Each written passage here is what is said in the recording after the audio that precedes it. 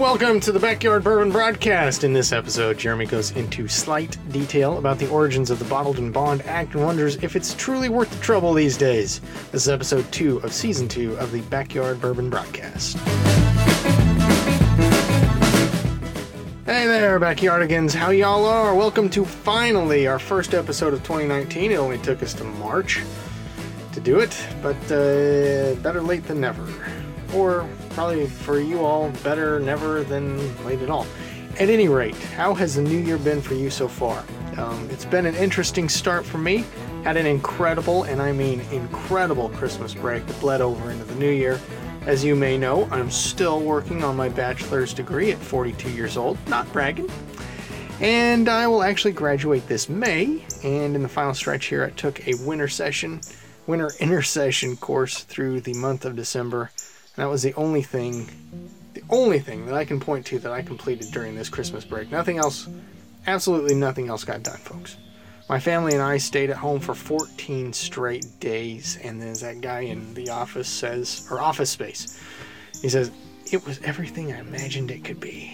It was so nice. If you have kids, especially if you have teenagers, you know this to be true. Your lives are extremely hectic just with their schedules, not even involving you and working a full-time job and whatever else. But my wife and I work full-time. Our daughter's junior high and high school, one in dance, one in pre-med classes. I'm going to school part-time, volunteering with my dog on campus, trying to squeeze in a podcast now and again. It really fills up your calendar. So when you get a chance to just shut things down, boy, did we shut things down. It was a very nice change of pace. It amounted to what I called low-level debauchery. We stayed up late, we slept in late, we watched movies, we opened Christmas presents, instantly consumed all of Grandma B's famous pecan rolls, played hours of PlayStation. I mean hours. Literal hours. In fact, a friend of mine reminded me that PlayStation sent out each Plus member a breakdown for their stats of 2018. Boy, I'm really coming across as quite the cool guy, bragging about my PlayStation stats. Anyways, I believe my December amounts were like over 90 hours of PlayStation use. My eye sockets still hurt. But it was incredibly relaxing. It was necessary, and I have to tell you, there was a direct correlation between how incredible our Christmas break was and how horrible it was to go back to work and school the next week. The greater the break, the more having no break sucked. And any of you geeks like me out there playing Red Dead 2, oh my word. Folks, prepare to be obsessed, lose all track of time, stay up late, and go blind. In fact, that's probably the tagline of the game, but I wouldn't know because I didn't waste any time looking at the game case. I don't normally geek out about video games, but RDR2 is a lot of fun. And they throw in some whiskey in there, specifically Kentucky bourbon, throughout the game. Speaking of bourbon, let's talk about it, why don't we? One of the Christmas presents I got, well, I got myself, truth be told, but I was requested to do so. Let me clarify that. Here's what happened. I got my brother a bottle of the Colonel E.H. Taylor for Christmas, the small batch bottled and bond version, all nice with the canister and everything. I bring it home, I show it to the wife, explain how I'd love to try it sometime because I've never had it. Wife says, why don't you go and get yourself one for Christmas? And I argue with her for what must have been about 4 nanoseconds, drive back to the liquor store, pick up my own bottle, and get back to the house. Meanwhile, wife and kids have to go to the uncle's house so they can go to the Nutcracker, and I'm left all alone. What to do? What to do? Several beautiful pictures later, the bottle's open and I'm sampling a cup of Christmas cheer thanks to the good Colonel. Now don't hate on me, but I didn't realize it was bottled and bond. Don't judge, never had it before, so how would I know? But that got me thinking, is there still a legitimate reason for the Bottled and Bond Act? It's coming up. Its anniversary's coming up. Well, I'm doing this podcast March 2nd, so it's coming up tomorrow. Bottled and Bond Act. Might have to have some of the good Colonel tonight just to preface. Is there still a legitimate reason for the Bottled and Bond Act? Well, before we get to that, let's review those requirements from the Code of Federal Regulations, Title 27, Alcohol, Tobacco Products, and Firearms. Okay, it has to be produced in the same distilling season by the same distiller at the same distillery, stored for at least 4 years in wooden containers wherein the spirits have been in contact with the wood surface. And specifically for bourbon, because these regulations cover vodka and other things too. So specifically for bourbon, it has to be, the wooden containers have to be new American white oak barrels, unaltered from their original condition or character by the addition or subtraction of any substance other than by filtration, chill proofing, or other physical treatments, which do not involve the addition of any substance which will remain incorporated in the finished product or result in a change in class or type. Let's see, reduced in proof by the addition of pure water only to 100 degrees proof and bottled at 100 degrees proof. So those are the bib regulations, BIB.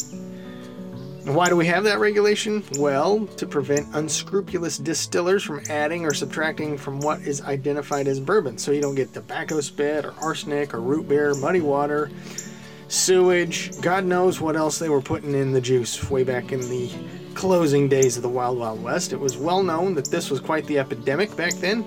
The good Colonel E.H. Taylor saw through these hucksters and the industry damaging potential that they carried with them, and sought to eliminate their unscrupulous business practices. He is one of the fine people we can thank for bringing legislation to clean the bums out of the business, or at least make them straighten up and fly right. But that was 1897. March 3rd, 1897. So we're on what? Let me break out the calculator. It's 2019 minus 1897. 122-year anniversary coming right up. It's almost, 122 years later. Is there still a need for distilleries to go to the bottled and bond route? Well, look at it this way. Nowadays, with 24/7 coverage on news, social media, news travels very fast, and bad news travels extremely fast. Do you think a distillery would risk the certain-to-be fatal attention that brewing shady juice would bring? I honestly don't know one distillery that would risk that, especially any that employ a social media team. A bad reputation is terminal these days, and your distillery isn't going to last long if people don't trust your product. So I'll ask again, is bottled and bond necessary? Well, I think it still is, in my opinion. First of all, I think the threat of legal action and the guarantee that others are following the law keeps everyone on the straight and narrow. Maybe it's the unnecessary rule that only becomes necessary if it's not a rule. Maybe it's a reminder that even in the wild, wild west, during our wild and woolly days, once in a while, we found a place for law and order. Measuring stick to ensure a manufacturer or a distiller did what he'd say he'd do. Or maybe it's just good marketing. Secondly, and more importantly, a lot of distilleries are removing age statements from these labels, from their labels on their products these days. And I'm not an expert at all on this subject, but I have yet to hear a legitimate business reason for doing this. I'm sure there are plenty of business reasons for doing this, but not legitimate business reasons. If you made a product and then let it sit for more than 4 years without selling it, wouldn't you tell your customers this? I mean, I understand some companies are using this as a marketing ploy to jack up the price of their product on the mistaken assumption that older is better. Well, if they fleece the fools, what do I care? If product marketing tempts a poorly informed customer instead of the product itself, that's really out of our hands. Removing the age statement isn't a fix for this, I don't feel. In fact, I feel it's a bad solution to a problem that doesn't really exist. I'll be honest, I have yet to have a BIB that compares to the Wild Turkey 101. I've had Evan Williams, Bald & Bond, Colonel Taylor, Old Grandad, even Rittenhouse's Rye. And in my very humble and highly unqualified opinion, Wild Turkey leaves them all behind. And I know the Wild Turkey 101 isn't a Bald & Bond. I'm just trying to show that the higher proof of the Wild Turkey 101 isn't the turnoff for me for those other brands. At any rate, Bottle & Bond is here.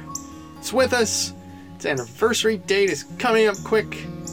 And there's really nothing else that you poor folks need to listen to me yammer on and on and on and on about.